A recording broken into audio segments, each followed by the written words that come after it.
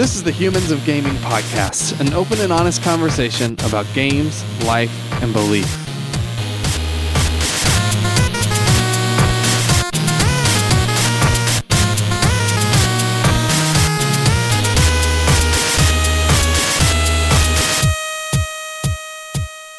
Hey, Drew Dixon here, Chief Content Nerd at Love Thy Nerd and co-host of Humans of Gaming. This is part 2 of a 3-part series of interviews that we recorded while at Gen Con, North America's largest board gaming and tabletop convention. Normally on this podcast we have a long conversation with a game designer, but there are so many fascinating, interesting, wonderful game designers at Gen Con that we wanted to talk to as many as possible and share them with you. So that's what you're about to listen to. These are short interviews. On this episode, there are about 10 of them. There are 10 of them. But you're going to hear from Hobie Chu, who made My Little Scythe alongside his daughter for Stonemaier Games. It's sort of a simplified version of Scythe, or it's loosely based on Scythe. But if you're looking for a board game to introduce to your kids that's a little bit deeper, a little bit more interesting, a little bit more fun, or a lot more fun, I think, than Candyland, that would be a great game to check out. I think you'll enjoy the interview.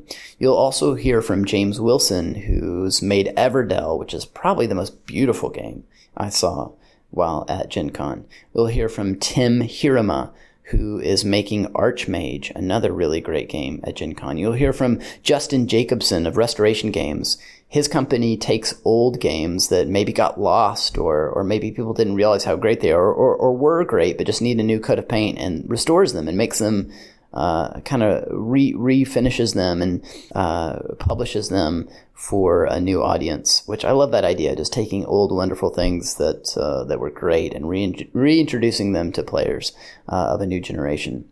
You'll hear from Floyd Liu, who made Noises at Night, which is a great little deduction game that I actually personally purchased while I was at Gen Con. You'll hear from Chris Apple and Mike Carey, who are making a game based on kind of our contentious political environment called Indictment. I really appreciate their approach with that game. I think you'll enjoy it. You'll hear from Billy Dunmeyer, who does marketing for Yellow Games, and he's going to talk a little bit about 8-Bit, their new video game themed board game that looks really great. You'll hear from Adam Rayberg, who's made Brew in USA and has a new expansion to that called Taproom Takeover. He's also making a game called Sword Crafters, which is really, really clever. You'll hear finally from Alan Stone and Jamie Stegmaier, who together started and work for Stonemaier Games, who probably make my favorite games, my personal favorite games. So these guys together made Viticulture and Euphoria, and now Stonemaier Games has put out games like Scythe and Charterstone, and now they have a new expansion to Scythe called Rise of Fenris that just came out, and also, of course, they published Hobie's game, My Little Scythe. So these guys talk a bit about their craft and how they started Stonemaier Games, and kind of give some encouragement even to the community and to future game designers. So I hope this inspires you. Maybe it'll even encourage you to go out and make a game yourself. Go out and get creative. Go out and do something that brings beauty and truth and goodness out into the world. So this is part 2. You'll hear part 3 very soon.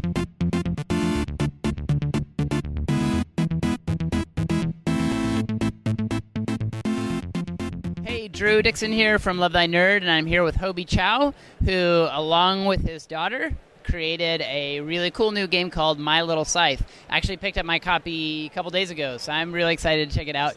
Give us the quick pitch. What is My Little Scythe, and what makes it unique? Well, My Little Scythe is about a game where people from various animal kingdoms get together and they compete together in a tournament called the Harvest Tournament to see who can get to 4 trophies first. There's a lot to do. No 2 games are the same, and it's really quite relative to its big brother Scythe. It's quite fast-paced. There's a friendship element in the game, and what we tried to do is make it accessible for beginners, for younger players, for more casual players, but also offer that strategic depth and those options, those nice juicy decisions for the more experienced gamers. All right. And so you want to introduce kind of those quick but really weighty feeling decisions that Scythe is known for to a younger crowd, right? Tell us a little bit about the story of how the idea of the game spawned from your relationship with your daughter. Yeah. Yeah, sure. It's not a very textbook story. My daughter and I loved Scythe, and we really wanted to share Scythe and everything we love about it with our friends. But our friends didn't find it too accessible in the very beginning, but we didn't want to let that stop us because we wanted more people to appreciate the core of Scythe.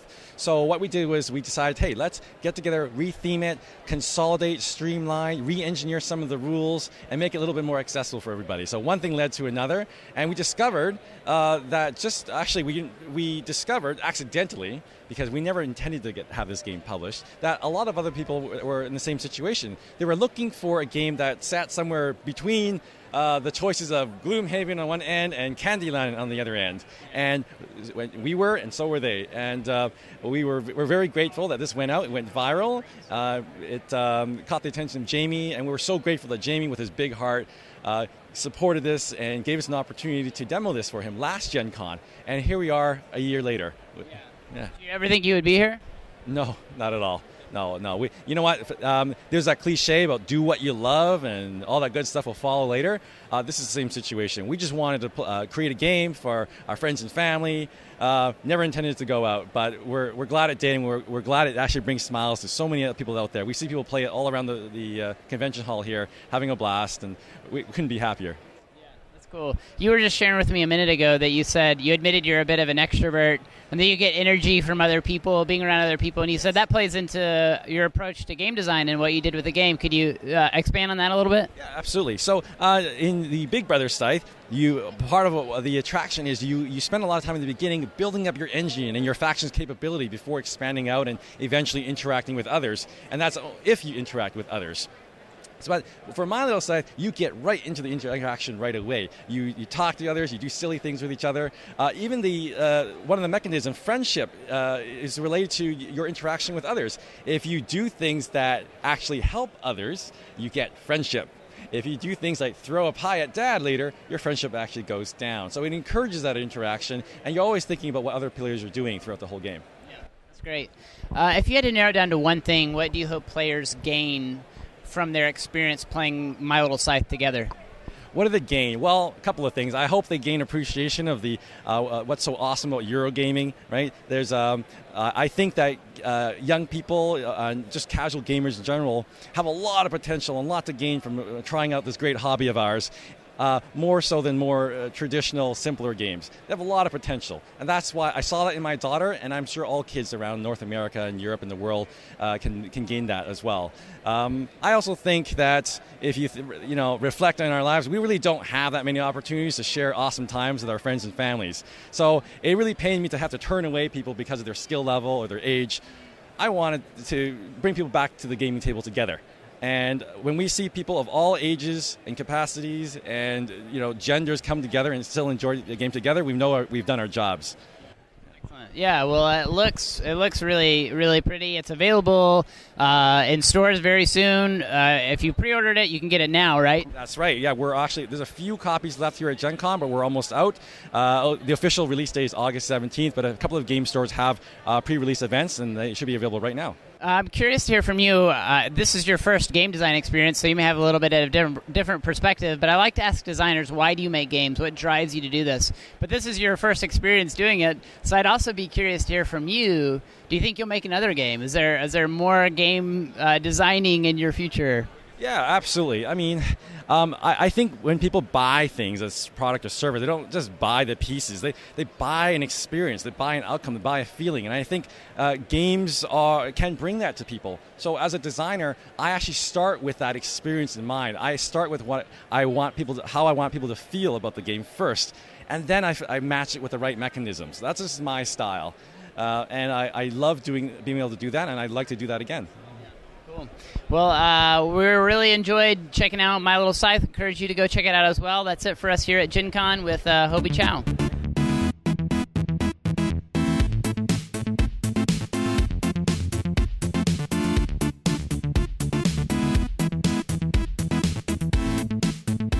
Hey, Drew Dixon with Love Thy Nerd here, and I'm here with James Wilson. He is the designer of Everdell. So yeah, James, tell us a little bit about Everdell and what makes it unique.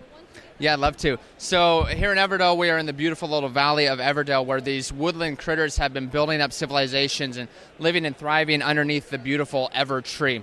But Everdell's starting to get a little bit cramped, so they want to move out and get some space. So they've been moving out to the edge of the forest to build out their new little civilization. That's what you're going to be doing over the course of this game, is building out a city out there.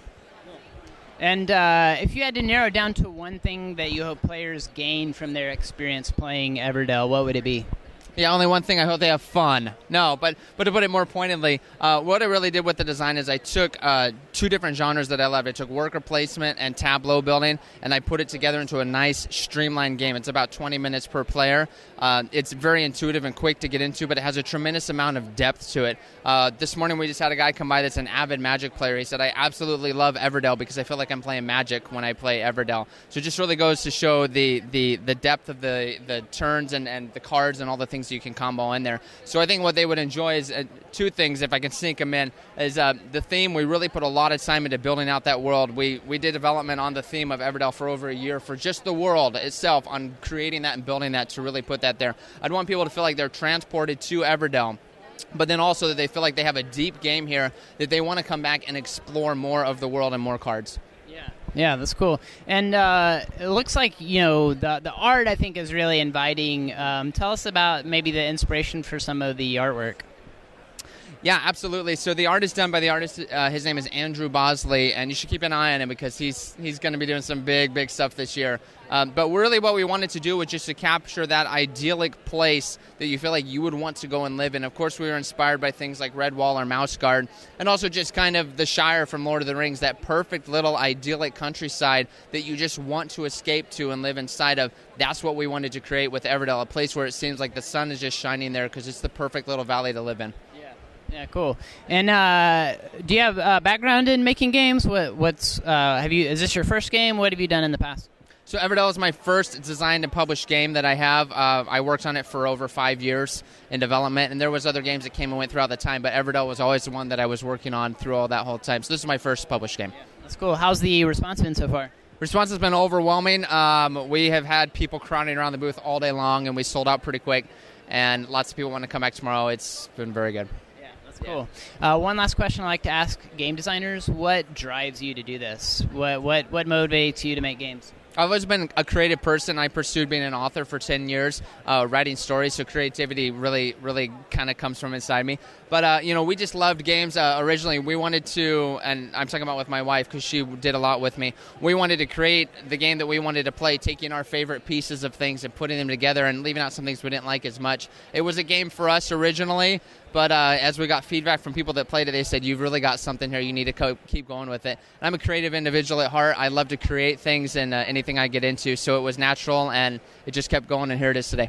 That's cool. You said your wife helped a little bit with the design. Do you guys play Everdell together? What's that like? We've played Everdell together over 300 times. Oh, wow. Yeah. And who's got the edge? Me? But she's very good at the game, yeah, absolutely. No, we played together a lot, and originally we designed it for us, the game that we wanted to have. But thankfully, thousands of other people have been enjoying it as well. Yeah, that's cool. I've loved checking it out, looking at it just now, and it's a beautiful looking game, really inviting, I think. So definitely go check that out. It's available now, right? So here at Gen Con today, we sold out today. I'll have a bunch more tomorrow. And, pre-orders, it's going to be hitting retail at the end of October. If you go to the website, starling.games, you can order it directly from there to get the collector's edition. But it's going to be all over at the end of October. Yeah.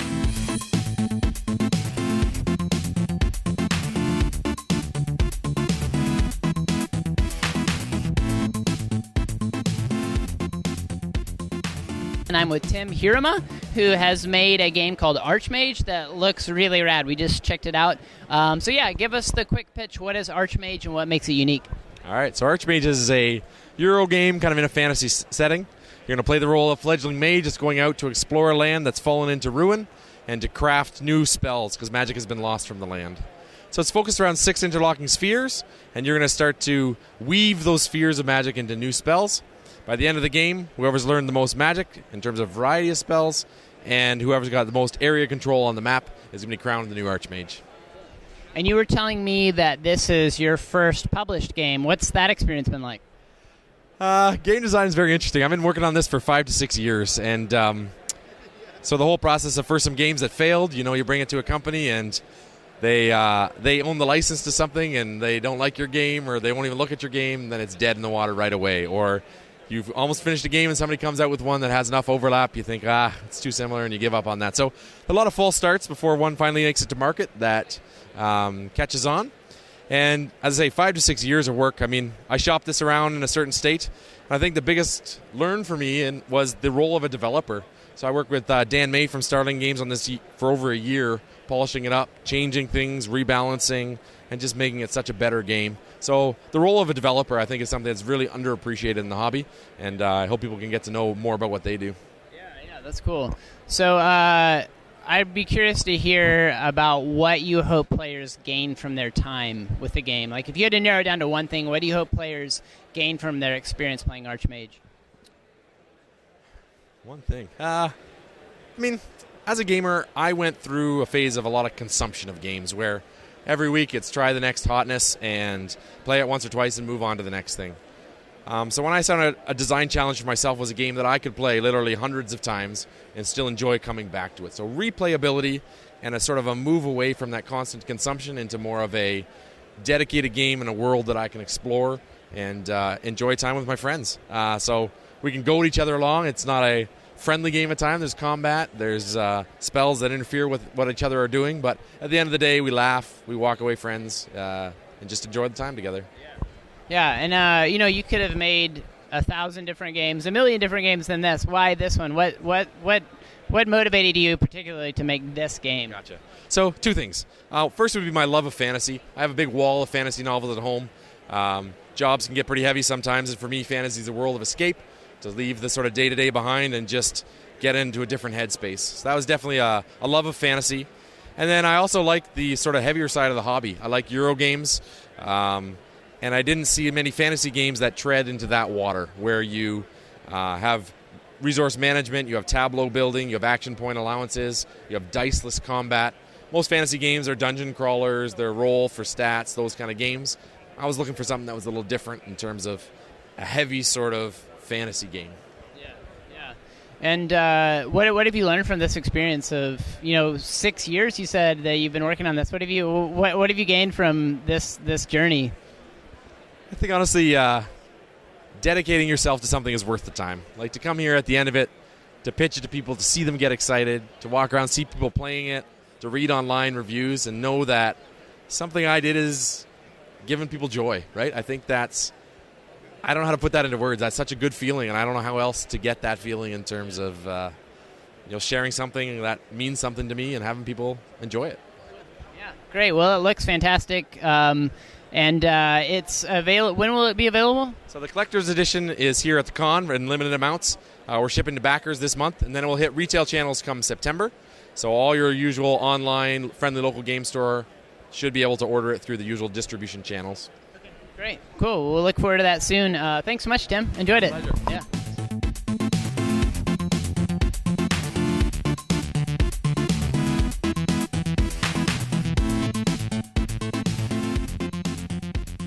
I'm here with Justin Jacobson, and he is one of the head dudes. What is your role? Head dude? Is that it? I'll accept it. Sure. I'm actually technically the owner of the company and president, I guess. It's not as cool as head dude. No. Yeah, I agree. I'm going with head dude from now on. Okay. My title at Love Thy Nerd is Chief Content Nerd. So, I mean, you could maybe... The funny thing is, one of my things is coming up with really cool titles for all the people that I work with. So, like, Rob's our Chief Restoration Officer, and like JR's our Tinker-in-Chief, and I just never bothered to come up with a cool name for myself. So, I'll go with head dude. Okay, cool. We'll put it out on Twitter, and we'll let them decide for you. How about that? I think it'll stick. All right, cool. Now, so you guys are showing lots of games here. A couple ones that we've noticed are Dinosaur Tea Party, and then, of course, you guys relaunched Fireball Island not too long ago. Tell me a little bit about what's on your lineup and what makes them unique. Sure. So our company, our whole reason of being is that we take old, out-of-print, mass-market games, mostly from the 60s, 70s, 80s, into the 90s, and fix them up and bring them back for the modern gamer. Because we think there's sort of these old gems, hidden gems from the past that maybe suffered from some mechanical ideas of the time, but with just a little polish could be sort of really neat even for today's gamer. So we started with 3 games last year. It was Downforce, Stop Thief, and Indulgence. And then we finally landed. The big one was Fireball Island. We had a nice Kickstarter this year for that. We're getting ready to release that in November is the official release date. And we just announced yesterday that we're bringing back Dark Tower. Yeah, that's awesome. That's great. If you had to narrow down to one thing, I know this is hard to answer because your games are so diverse. If you had to narrow down to one thing, though, that you hope players gain from their time with Restoration Games, with games that you guys publish, what would it be? Well, one of the interesting things about our games is because they're older games, a lot of the people who are interested in our games played them as kids, but that was 20, 30 years ago, and now they're adults who have kids. And so one of the very rewarding things, it's not the only people who play our games. Certainly we have people who never heard of the games before who are enjoying the stuff that we're putting out. But it's particularly rewarding when we hear stories and I hear from people who are like, oh, I played this as a kid and now I get to play it with my kids, and it's sort of like brings it full circle. So that's a nice feeling when I hear that. That's cool. Do you have kids who you played with? I do. I have an 11-year-old and a 12-year-old, and I'm doing the very thing I'm talking about. I mean, the games that we brought back are games that I played when I was a kid, and they get to play test it. They think it's pretty cool to have their name in the rule book. So yeah, that's awesome. Yeah, that's great. And one last question I like to ask designers is, why do you make games? What drives you to do this? So for people who don't know, my background is I'm actually a licensed attorney. I practiced law for 20 years, and now I get to make board games. Are you kidding?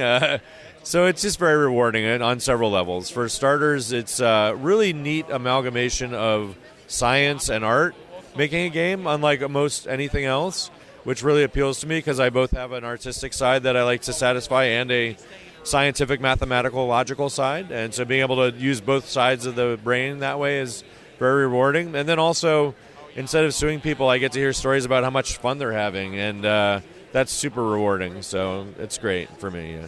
Maybe your law background helps you to hunt down those licenses you need for those old games? Yeah, that's sort of what I bring to the table is doing the contracts and negotiating and tracking down the rights for things. And that's what I bring to the table as far as my expertise goes.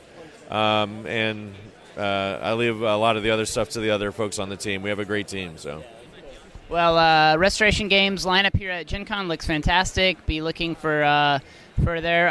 So Dinosaur Tea Party is available now, and then tell me about the others. So Dinosaur Tea Party is available at Gen Con. It's a pre-release. The street date is actually September 8th. It's $20, and it should be in, among other things, Barnes & Noble, and it'll be on Amazon and hobby stores and things like that.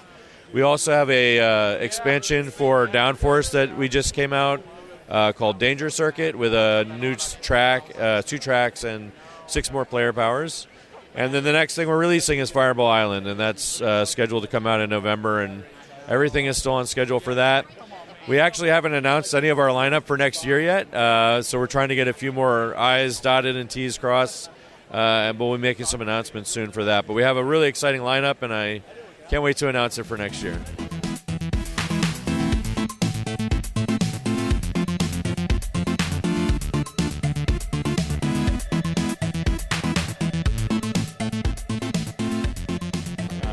So I'm here with Floyd Liu, and you design Noises at Night, and also you've designed some other games as well.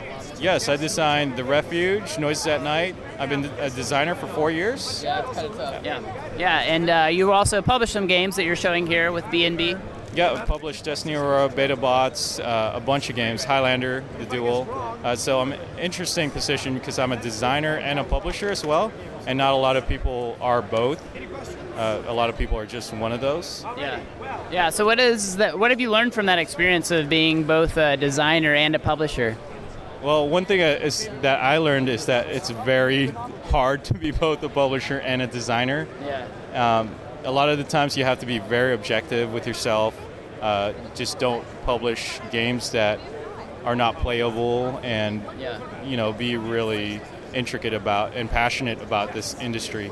Yeah. Cool. And if you had to narrow down to one thing, what do you hope players gain from Noises at Night in particular, but maybe all the games that you design? Well, a fun user experience, first of all, and a great story, and it's hard these days for people to buy a product and actually say that, hey, I got my money's worth out of this. And a lot of the times I want to convey that experience, that it's like, hey, I bought this game, I loved it, I played it like 40 times, 50 times, and I think that's an important part of user experience. Cool. Yeah. Another question I like to ask people is, why do you make games? What drives you to do this? I love games myself. I'm a board gamer. I play video games. I play all the latest and greatest. I'm very passionate about it. I'm also very creative. I love the board game community. They're so nice, and everyone's awesomely friendly and unique and intelligent. Cool. Cool. Well, thanks so much for your time. Really enjoyed checking out Noises at Night. It's available now, right? Yes, it's available. It'll be available next month. We had a Gen Con pre-release, but it's going to be sold out by today. We had like 3 left, and we had a rush yesterday when it came out. So. Yeah. And I normally ask this, and I just realized I didn't. Give us a really quick pitch what Noises at Night is. So Noises at Night is a unique twist, and it's a modern deduction game where you're scoring victory points. So you have a secret identity, and there's noises around the house, and you're scoring points by leaving clues around the house. So if you leave a clue, there might be different trackers on it. So it might be obvious to a certain identity. So you have to be kind of discreet about leaving your clues while still scoring points, because other people can guess you and collect more points than you and take the lead. Yeah. So it's like a modern Cluedo. Yeah. Or a modern Clue, where you're not solving the final mystery, but you're actually scoring points, and it gives it more like family feel. Right. Yeah. I noticed that right off the bat. The art feels very like family friendly and welcoming, even though it's got a slightly creepy vibe to it. It feels like something I can play with my kids, and they'd pick up fairly easily. What's the ages on it? What would you? So yeah, it is 8 plus. You know, every kid can look at the art as well, though. Like my 2-year-old, she loves just looking at the art and breaking some of the cards. Yeah. It also comes with you can also purchase a kid's storybook out of it, and it's not out yet. It'll probably be out in like 2 months, but we have the very first one here at our booth at 259 nice. Gen Con. And you can, if you're a backer or a big fan, you can look at that book and see some of the stories. It was a beautiful laid out story with beautiful art. Awesome. I got really lucky with the artist. She's a student in Russia. Yeah. And she was really good to work with. Although, we had to translate everything in Google Translate and sketch everything in a year's span. It was worth it. Yeah. That's cool. Yeah, it's really a good looking game. So our audience I'm sure will be excited to check it out.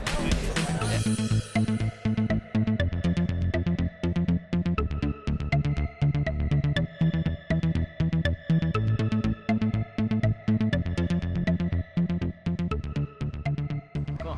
Okay, so it's Mike and your last name? Chris.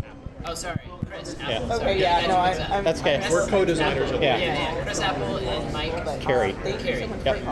And you guys are from Madison? No, Lincoln, Nebraska. Lincoln, Nebraska. That's a bad thing to say. Lincoln, Nebraska. Cool. And you guys have known each other for a long time. Yep. And you are making this is your first published game? Yeah. Published games before. No, we haven't really had anything published yet. I mean, these are kind of our first foray into pitching games for the games that we've designed. So we brought basically 2 games to Gen Con to pitch to publishers, both Indictment and Out of Line food trucks. Okay, They're 2 games that we're pitching. And then we brought our next game in the Out of Line series, which is Out of Line Nature Calls, to basically play test in the play test hall and do some blind play testing on it. Okay, great. Yeah, so we were just talking about Indictment, but give me the quick pitch. What is Indictment? What makes it unique? Yeah, Indictment is a light to medium weight card game. Basically, you're playing the pitchman for a politician, and you're playing against other pitchmen to try to get rid of scandals. Basically, it's not the person that wins the game, but it's the person that's left with the scandals at the end that actually loses. Yeah. So one person gets it stuck to them by everybody else. Yes. Yeah. Great. And so you got a couple other games here that you're showing. Out of Line Food Trucks. What's that one about? Out of Line Food Trucks is basically a line management game where you're playing a person at a food truck rally. Yeah. And you're trying to get to the front of the line to get the food. So you want to be the first one to serve food. Only it gives you those mechanics that everybody wishes they had in real life, which is being able to cheat by sneaking up in a line, switching places with other players in the line, to try to be the first one to Especially serve. at these food trucks here. Yeah, exactly. It's a little crazy. But I assume y'all went and experienced that a little bit. Yes. So since you're making a game about food trucks. Yes, we did. Cool. And what is Out of Line Nature Calls? What's that about? It's similar line management kind of game, but instead of waiting for food trucks, you're working your way through lines to get to porta potties. No. Nice. So it's a little more adult, but still pretty medium humor on the adult side of it. Yeah. And the big twist is it adds a mechanic. Instead of just having it in the front of the line, you have to also deal with the fact that at any moment, nature call might actually call, or you might have to get stepped out of line because you might have had an accident. So you have to deal with both the line itself and the accident might happen. That's fun. I like that. That's cool. So, you've got a couple different games here, but I don't know if you can answer this for all of them. But what if you had to narrow down to one thing that your players gain for their time playing your game? They kind of escape from real life. Yeah. You know, it's taking real life things and making it fun to play. Yeah. And yeah, because we talked about it earlier with Indictment. Yeah. You know, it kind of gives you a break from our very heated, very divisive political climate. Right. It gives everybody an opportunity to just kind of laugh at some of these things that are not funny Right. in real life, but in a game, Yeah. hey, Yeah, they're funny. like it gives you a break. I like that. That's cool. And then you say it's something similar for Out of Line Food Trucks? yeah, I mean, nobody likes waiting in line. Right. But this makes it fun and puts a level of strategy in there. Yeah. And you can watch kids play the game, and they light up as they do it because they say they've always wanted to be able to do those kinds of things in real life, but they can't. Yeah, and adults too, but you don't admit it. Right, exactly. My kids, yes. Cutting in line is a major fantasy that they have. They wish they could do all the time. Exactly. They would all the time. Work for me. Say, no, hey, you can't do that. That's cool. And then another question I was curious about is, you could make any games that you wanted to. Why these ones? What moved you to make these particular games? Well, outside of, obviously the obvious inspiration in Gen Con itself, because food trucks are all over the place and having to wait in line for bathrooms and current climate, so it's kind of relevant. We kind of wanted to start with something that was a little bit lighter weight while we work on those bigger, larger board games that we have those ideas for, just to be able to get something out there and kind of cut our teeth on getting pitches done, trying to get it out to market, something that's a smaller, manageable size, that's not going to be a huge, heavyweight, expensive game. Right, yeah. And then last question I like to ask designers is, why do you make games? What drives you to do this? I've played games for 40 some years, and brought me a lot of happiness. And I like creating these and seeing our kids and grandkids play them, and get that same smile on their face. Yeah. So you're hoping, I assume Out of Line Food Trucks makes sense to aim at kids. What about the other ones? Yeah. Yeah, all of them are basically designed towards kids, probably that 7 to 8 years up. We try to keep the nature calls to basic body humor. I mean, yes, it is potty humor, but my kids are obsessed with potty humor. And I have two girls. I have two girls and a boy, but the boy is not old enough to care about potty humor. He's 9 months. But my girls, there's this assumption that girls are less into that. But I mean, just the word they will in butts. Like we try not, we try to we try to limit that, but only you can only limit it so much. But like they will talk about booty and butt and giggle about it all day long. So they would actually love this. Much like Mike, it's one of those, we try to keep those games to ones that like my nieces and nephew can play with the game, because we want to bring it to our families and our friends to be able to play it with them, but kind of show them what we're capable of doing, or what the kind of games that we like to play. That's cool. And so I guess the scandals and things in Indictment are somewhat family friendly. Oh yeah, I mean obviously there's a couple that may mention divorce sex, but it's nothing, no lyric details or anything like that. It's just basic facts about the scandal itself. If people want to look up more about it, obviously You can do that. Yeah, you can go. we'll have a handy little sheet on the website that says here's where the scandal is. Right. More information. All the juicy It's details. not in the game itself. It's Part, great. part of the fun's been having those, young kids and our friends help play test. Yeah. So they've played these hundreds of times. Yeah. And it's been a lot of fun. Great. Yeah. That's awesome. Thanks so much for.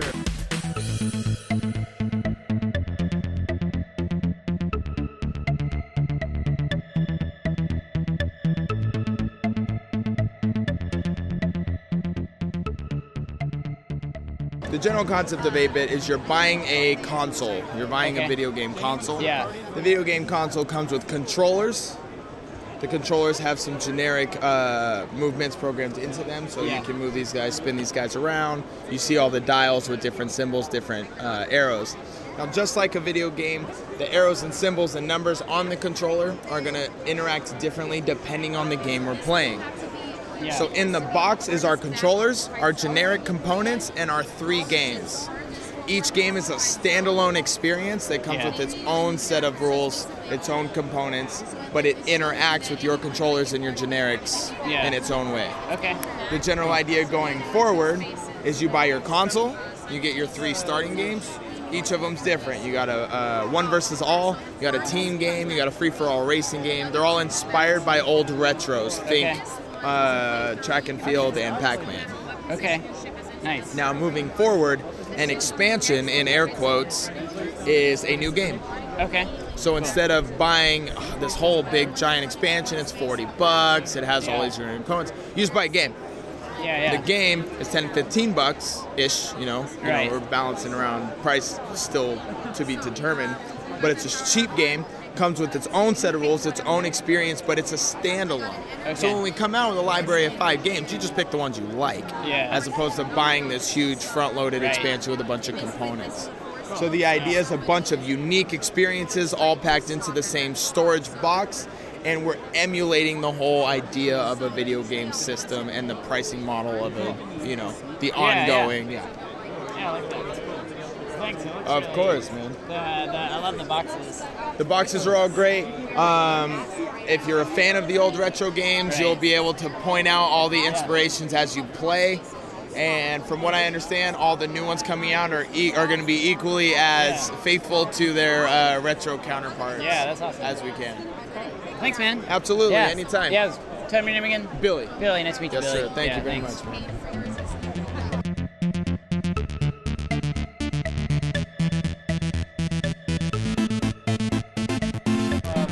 Bruin USA, Truck Off the Food Truck Frenzy, Sword Crafters, which is new this year at Gen Con. Yeah. And then working on a few developments, including the Taproom Takeover. So did you design Sword Crafters as well? Sword Crafters, yep. Okay. As well, it's a co-design with my buddy over there, Chris Newman. Okay, cool. Nice. And what's Sword Crafters about? So Sword Crafters is a game where you physically build a 3-dimensional sword.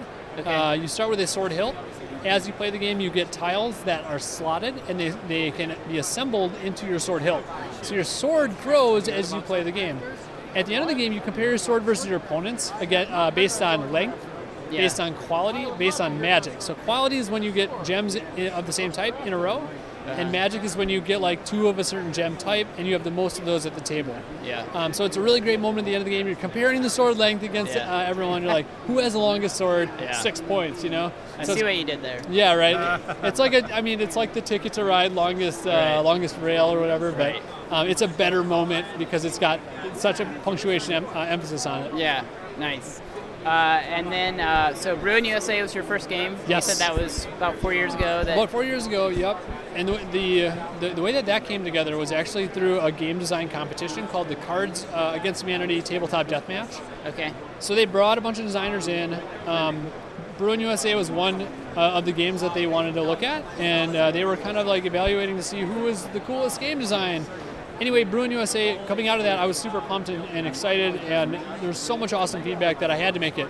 And I'm also pretty passionate about running my own business, right? So I made it a reality. And what was so cool was we got 77 real breweries licensed and involved in the game. So where are you guys from? I'm from Nashville. Chris is from Ventura, California. Nashville. Okay, so we got I think 3 or 4 California beers and like 1 or 2 Tennessee beers. Okay. Do you remember which one's from Tennessee? Sioux. Okay. By I forget the brewery, but if I was demoing. Yazoo Sioux? Yazoo Sioux, yeah. Okay. They're cool. Yeah. And in California, there's like Golden Road, I think it's in there, and Eagle Rock. Okay. Anyway, Los Angeles. I'm a beer guy. He's okay, understood. Yeah, but anyway, it's really cool. If you're a beer industry nerd, like you really appreciate this because you're like, oh, this is all local stuff, and my brewery or something I know is in there, right? Yeah. Indie people like Sun King, and so we have Sun King in the game, and they just glow when they see that. They're like, oh, you understand us, you know? Yeah. It's so cool. Yeah, that's cool. So I guess you're kind of like a beer guy. Yeah. So I homebrewed. I started homebrewing a while ago, maybe 8 or 10 years ago, and probably maybe have like 10 or 15 batches per year, kind of thing. So do it pretty often. It is hard work. It's a lot of work. And that's where the passion started from. But then I merged that with games. Yeah. Have you always been a gamer? Always been a gamer. Okay. Started out as a video gamer and then actually have progressed towards board games. Yeah. Cool. But still, you have a little, dirty or guilty pleasure with the video games for sure. Sure. Not dirty, but guilty pleasure. What do you like to play video game? Video game wise, it's Hearthstone. That thing is crack. And then also PUBG. Okay. Yeah. Cool. Nice. And if you had to narrow down to one thing that you hope players gain from their time playing the games that you make, the games you design, what would it be? So, what do you gain from playing it? So, industry knowledge is actually cool because, like, Brewing USA gives you a pretty cool simulation of how hard it is to be a brewery in the world. You start out, it costs a lot of money on the front end, and you are scraping at money the rest of the game, which is cool. But I would say more so is like just the approachability. These are gateway games. These are games that like we design them to be very approachable and to hit a wide audience, right? So the reason I started gaming in board gaming and made Brewing USA was really because I wanted to get my other friends who are video gamers into board games. And so they all like beer, so Brewing USA was a great way to get them into board games. So I think approachability and just like having something that you can put it on the table and everyone's going to resonate with the theme some way or another, and most likely in a positive way. Yeah, that's cool. And last question I like to ask designers is, why do you make games? What drives you? Oh boy, innovation, product design, and these sound like dry businessy terms, right, or whatever. But like, man, it just fuels my motor when I have a new challenge to solve. So it's visualizing this cool thing that I want to play and making it happen so I can put it on the table and getting it, in front of other people. And they may not like it the first time or the 10th time even, but it's going to get there and that vision is going to come to life. So it's really just, seeing newness come out. And I think that's one thing we really like to focus here is going after unique themes like Americana, beer, food trucks, sword holding. Like, what is that about, right? And so I think really just, focusing on those things. Yeah, cool. And how's the reception been so far? So far, Sword Crafters are new one this year. Yeah. And it's been crushing it. So we're probably going to run out of copies by Saturday, I would say. But is that just out at Gen Con, or is that available elsewhere? So we kickstarted. It's still available for pre-order, and it's going to be available in the hobby game stores in like September. Okay. But right now we have a early 200 copies at Gen Con, so it's essentially just available in its physical sense at Gen Con right now. Okay, cool. Yep. Cool. What about the expansion to Brewing USA Taproom Takeover? Yep. So hope to be on Kickstarter with that one end of the year. And hoping it's available for everyone in 2019. Okay, cool. Awesome. Well, thanks so much. I really enjoyed it. Yeah.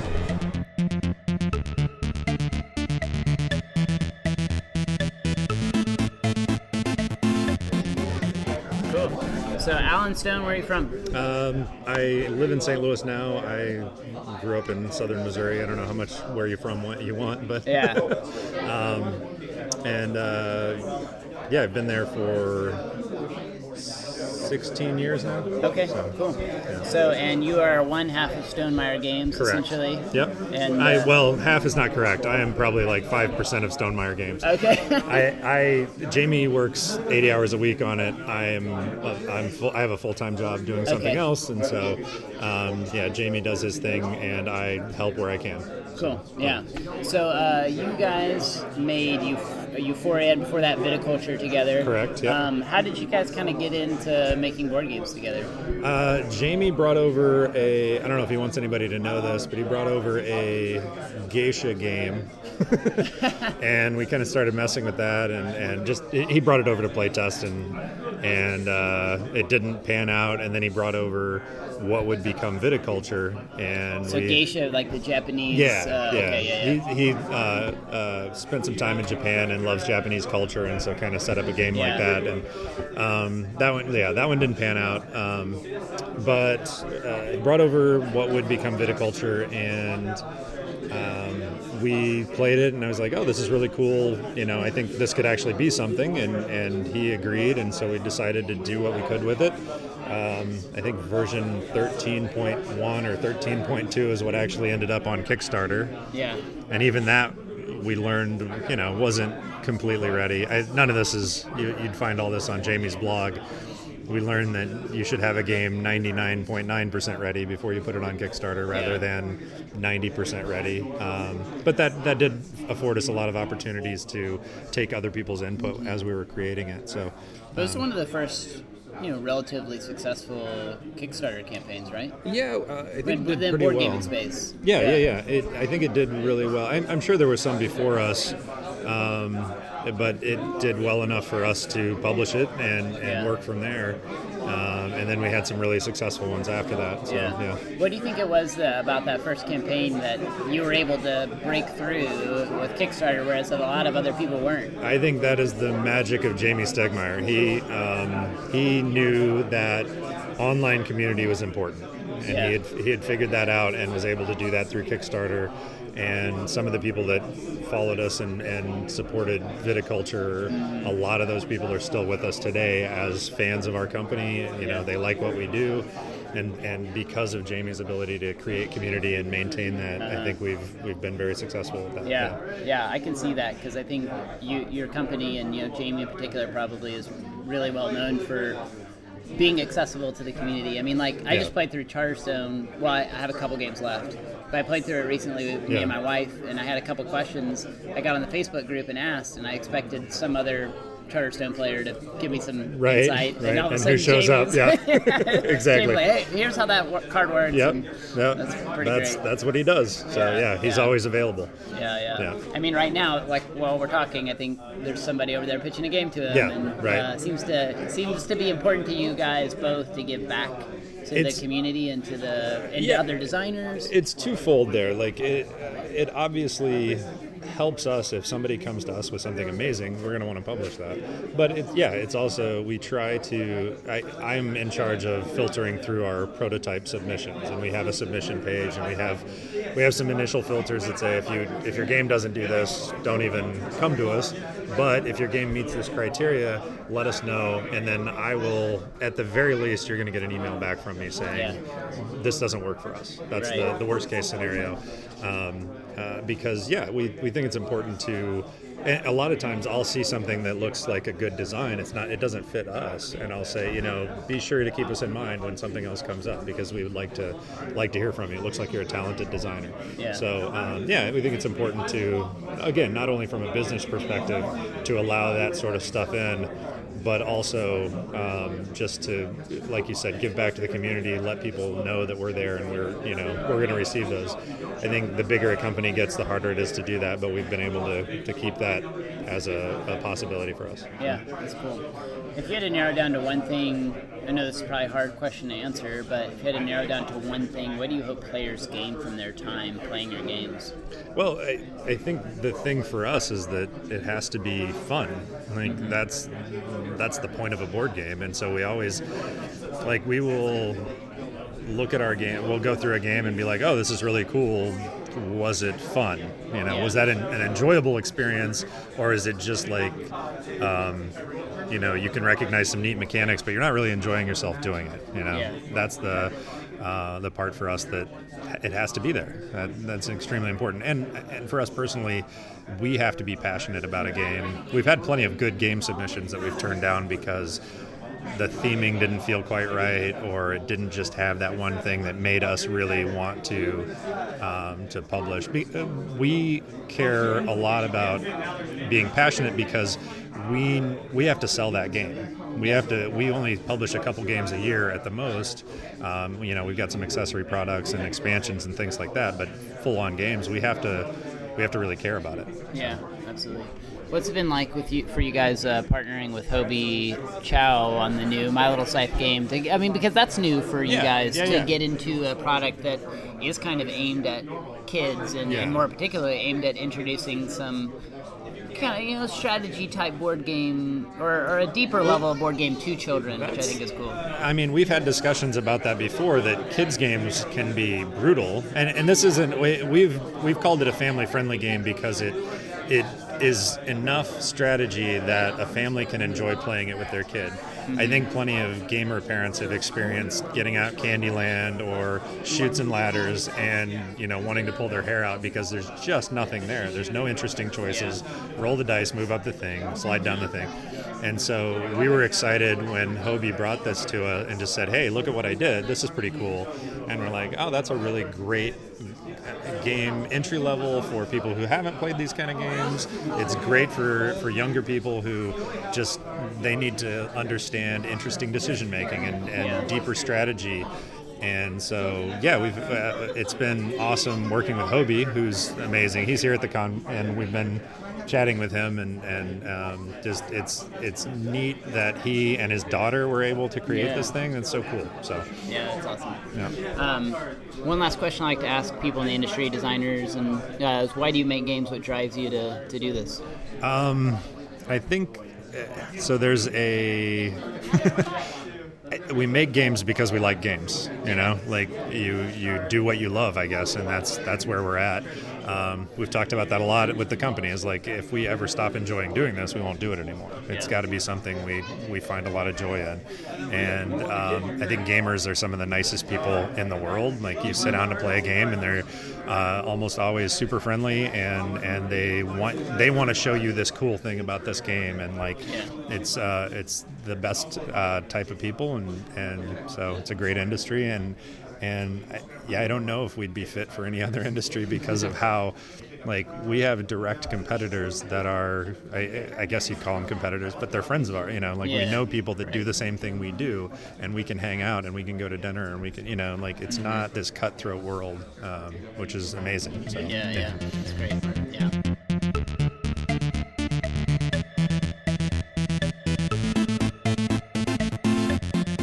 I'm here with Jamie Stegmaier, who's of Stonemaier Games, made several games, Viticulture, Euphoria, Scythe.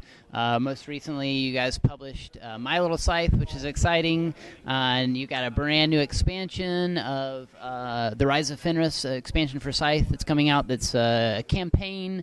Yeah, tell us a little bit about anything I missed or anything you'd want to add to what you guys got going on here at Gen Con. Yeah, you hit the key spots. We have 2 major releases coming out in 2 weeks, but we sent a bunch of copies to Gen Con for all the wonderful people like you who are coming to Gen Con. The Rise of Fenris, like you said, is a campaign expansion. It's also a modular expansion, so for anyone who doesn't have a regular campaign group, or they just don't want to play that way, they can break everything out of the box right away and mix and match for their ideal Scythe experience, or for variable Scythe experiences. And then My Little Scythe is a family-friendly standalone game that has some nods to Scythe. It has some Scythe-like mechanisms, but it also has some mechanisms that are very new and very much make it its own game. That one is not designed by me, and Rise of Fenris actually was co-designed with someone else as well. So it's neat for me to see new people bringing their ideas to Stonemaier Games. Yeah, that's great. What's it been like for you to, experience, I think, enough success now that you can step out and take some risks with things like My Little Scythe? It's wonderful to have a supportive core audience. They're still a discerning audience. I don't expect them to buy everything we make, but they are often supportive and enthusiastic beyond what I would hope, and that's the case with My Little Scythe, as well as other games that we produce. So we're able to experiment a little bit more now without using Kickstarter, because we had that core audience to give us feedback and let us know if we're going in the right direction, and to support the games that we make. Great. And how have you been able to cultivate and maintain a community that's excited about what you do and supportive, not blindly so, but you know, how did you get there? What steps did it take to get there? Kickstarter definitely was the launch pad for me to learn about how to work with the gaming community. But since moving away from Kickstarter, one of the biggest things really is Facebook groups. I use Facebook groups a ton. I have one for each of our games. I try to stay very active there. Some of the groups are more active than others, but if anyone ever posts in any of the groups, I'm there, or there are other people there to answer questions or just geek out about something cool about the game. That has really, really helped keep these little pockets of communities alive. I'm active in other places too. Twitter, I got into Instagram this year. Board Game Geek is a wonderful community, but those Facebook groups are really where people can go to express their excitement and their questions and their passion for very specific games. That's really helped. Yeah. Do you guys have a Facebook group? Yes, we do. Absolutely, yeah. And so it's the same for us. Our Facebook group is a big part of why our community is so vibrant. So, yeah, absolutely. I'd be curious to hear, too, you know, you've made a lot of different games, and I've talked to you about this in the past, but I'd be curious if you have, is there an ethic or a emotion maybe that unifies them that you hope players experience with your games?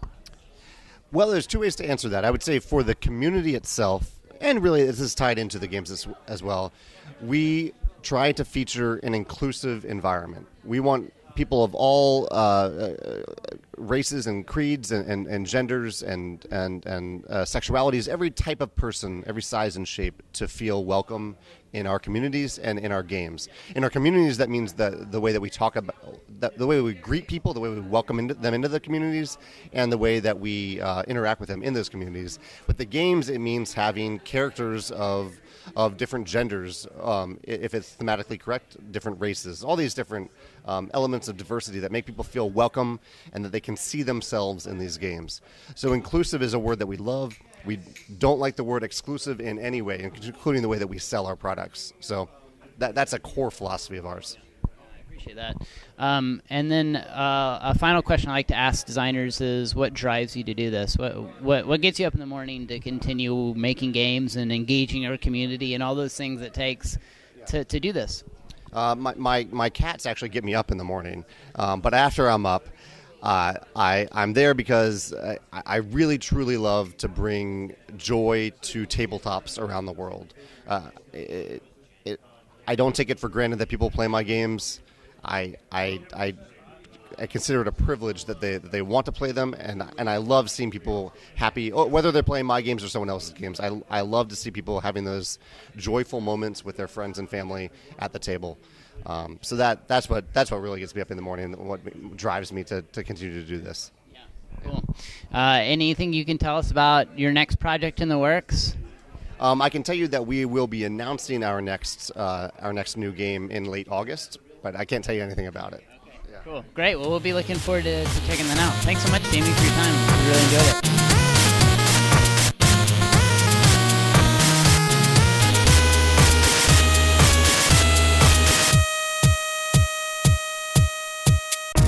You have been listening to Humans of Gaming, a production of Love Thy Nerd. If you have enjoyed the show, don't forget to like, rate, and review the show wherever you may be listening. Don't forget to check out our other show, Free Play, featuring discussions of gaming, community, and whatever hosts Bubba Stalkup, Matt Warmbier, and Kate Katawaki deem worthy of your earbuds. Theme music by Jay Tholen, and used by permission. Singular Radio by Joaquin Sandoval, used under Creative Commons 4.0.